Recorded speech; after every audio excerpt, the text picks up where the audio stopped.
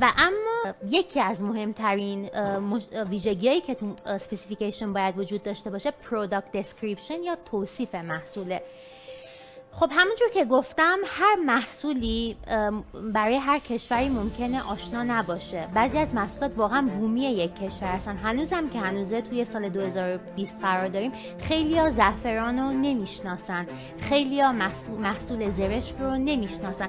حتی کشور همسایه ما ترکیه که اینقدر به ما نزدیکه، ما چند تا از دوستانی که اومده بودن شرکت ما گفتن که واقعا محصول زرشک رو نمیشناختن و با خوندن پروداکت دسکریپشن یا توصیف محصول زرشک متوجه شدن که خب زرشک چیه، از چه خانواده‌ایه، چه مشکلاتی میتونه داشته باشه، اصلا رنگش چطوریه، سایزش چطوریه. اینا همش در پروداکت دسکریپشن یا توصیف محصول آورده میشه و میشه به نوعی گفت که نام و نام خانوادگی شناسنامه محصول ما همین توصیف محصوله.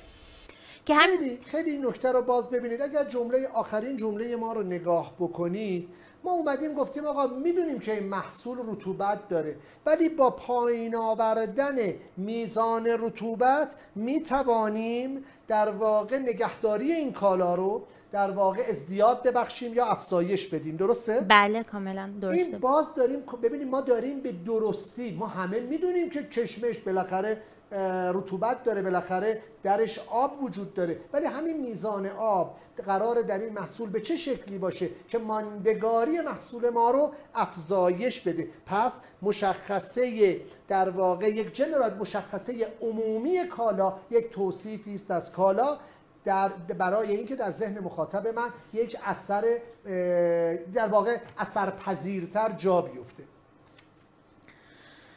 صفحه بعدی رو لطف کن. خب حالا یک مورد دیگه‌ای که خیلی مهمه برای مشتری‌ها، مخصوصا در حیطه بخش صادرات که میخوان آفر یا پیشنهاد فروش بدن، مهمه برای خریدار که بدونه که این پروداکتشون توی همه صنایع، چه مواد غذایی، چه فکر کنین اسباب بازی، سنگ، هر چیزی که در نظر بگیرین، چطوری میتونه به دستش برسه. آیا قراره فله‌ای خریداری بشه، آیا قراره کانسیومر پک یا توی بسته بندی خریداری بشه. همه اینا باید توی یک جدولی آورده بشه که مشتری یا خریدار بدونه که چجوری میتونه این بخره یا به دستش برسه، کدوم حالت براش به صرفه تره. مثلا کشمش ما اگه بخواد بالک بسته بندی بشه و صادر بشه، میتونه توی وزن‌های 12.5 10 و 5 کیلوگرمی باشه. کانسیومر پک ها معمولا طوری هستن که مشتری میتونه خودش آفر بده، برای اینکه سازمان ممکنه قابلیت اینو داشته باشه که هر سایزی که مشتری بخواد و براش بزنه، بستگی به حالا دستگاه‌هایی که در اون سازمان وجود داره. ولی خب یک سری سایزهای ایدئال هستن، استاندارد هستن که بر اساس اون میتونه این کانسیومر پک یا بسته بندی ایجاد بشه. یک مورد دیگه این که این نکته رو من اضافه کنم به مطلب خانم آنگینه.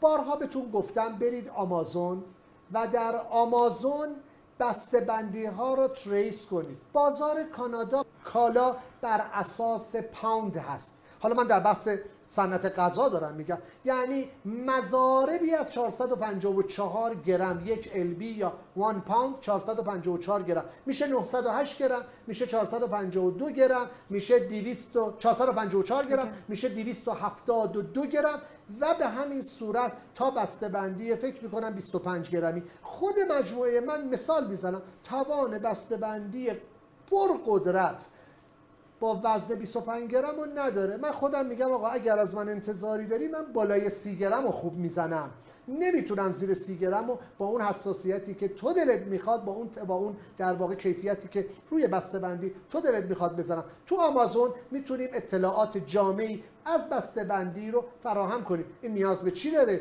نیاز به این داره زمانی که میخوام برای یک بازار هدفی مثل سوئد اسپسیفیکیشنی بفرستم، هوشمندانه سریعتر آمازون رو رصد کنم، ببینم کالایی مثل کالای من به چه شکلی، با چه ابعادی، با چه مشخصه فنی داره ارائه میشه، همون مشخصه فنی رو در مشخصه فنی کالای خودم قرار بدم و مشتری رو باز جذب خودم کنم.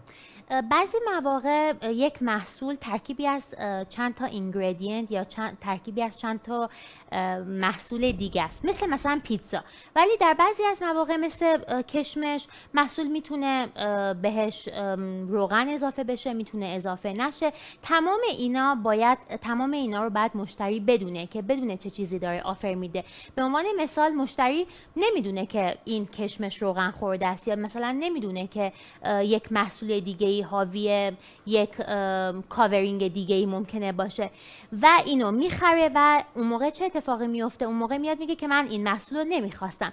ولی وقتی که همه اینا توی مشخصه فنی کالا گنجونده بشه و مشتری، همونجور که آقای حاج کاظمیان هفته گذشته گفتن که توی قرارداد یک جمله‌ای وجود داره که مشتری میگه که مشخصه فنی کالا رو خونده و امضا کرده، دیگه اون موقع مشتری نمیتونه ادعا بکنه که این پروداکت یا این محصول بر اساس اون چیزی که من میخواستم نبوده، چون کاملا بر اساس مشخصه فنی کالا یا اسپسیفیکیشن بوده. این رو من یک مطلب پس بگم، همونطوری که دارید میبینید روی صفحه خیلی با کیفیت، توانمندی مجموعه من در بخش بالک است و در بخش پرایوت لیبل. اومدم جامع در باب اینگریدینس محصولم توضیح دادم، گفتم این محصول کشمش من سانفلاور اویل هم درش هست. عزیزانی که کار کشمش میکنید تو رو خدا پارافین نزنید، ولی اگر خواستید پارافین بزنید خیلی کم پارافین خوراکی بزنید و فقط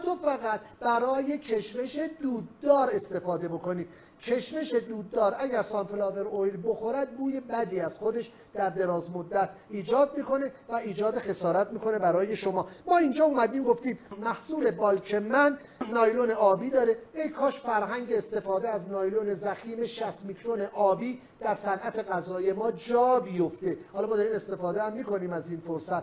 در تمام صنایع غذایی بسته‌بندی‌های بالک حتما باید نایلوناش به رنگ آبی باشه، چون در دنیا هیچ ماده غذایی به رنگ آبی نداریم. برای همین هر گونه مواد خارجی که در خطوط تولید دیده بشه به رنگ آبی شما میتونید سریعا خارجش بکنید به عنوان مواد خارجی. پس هر کالایی که هر کاوری که قراره کالای شما رو در واقع پوشش بده باید به رنگ آبی باشه.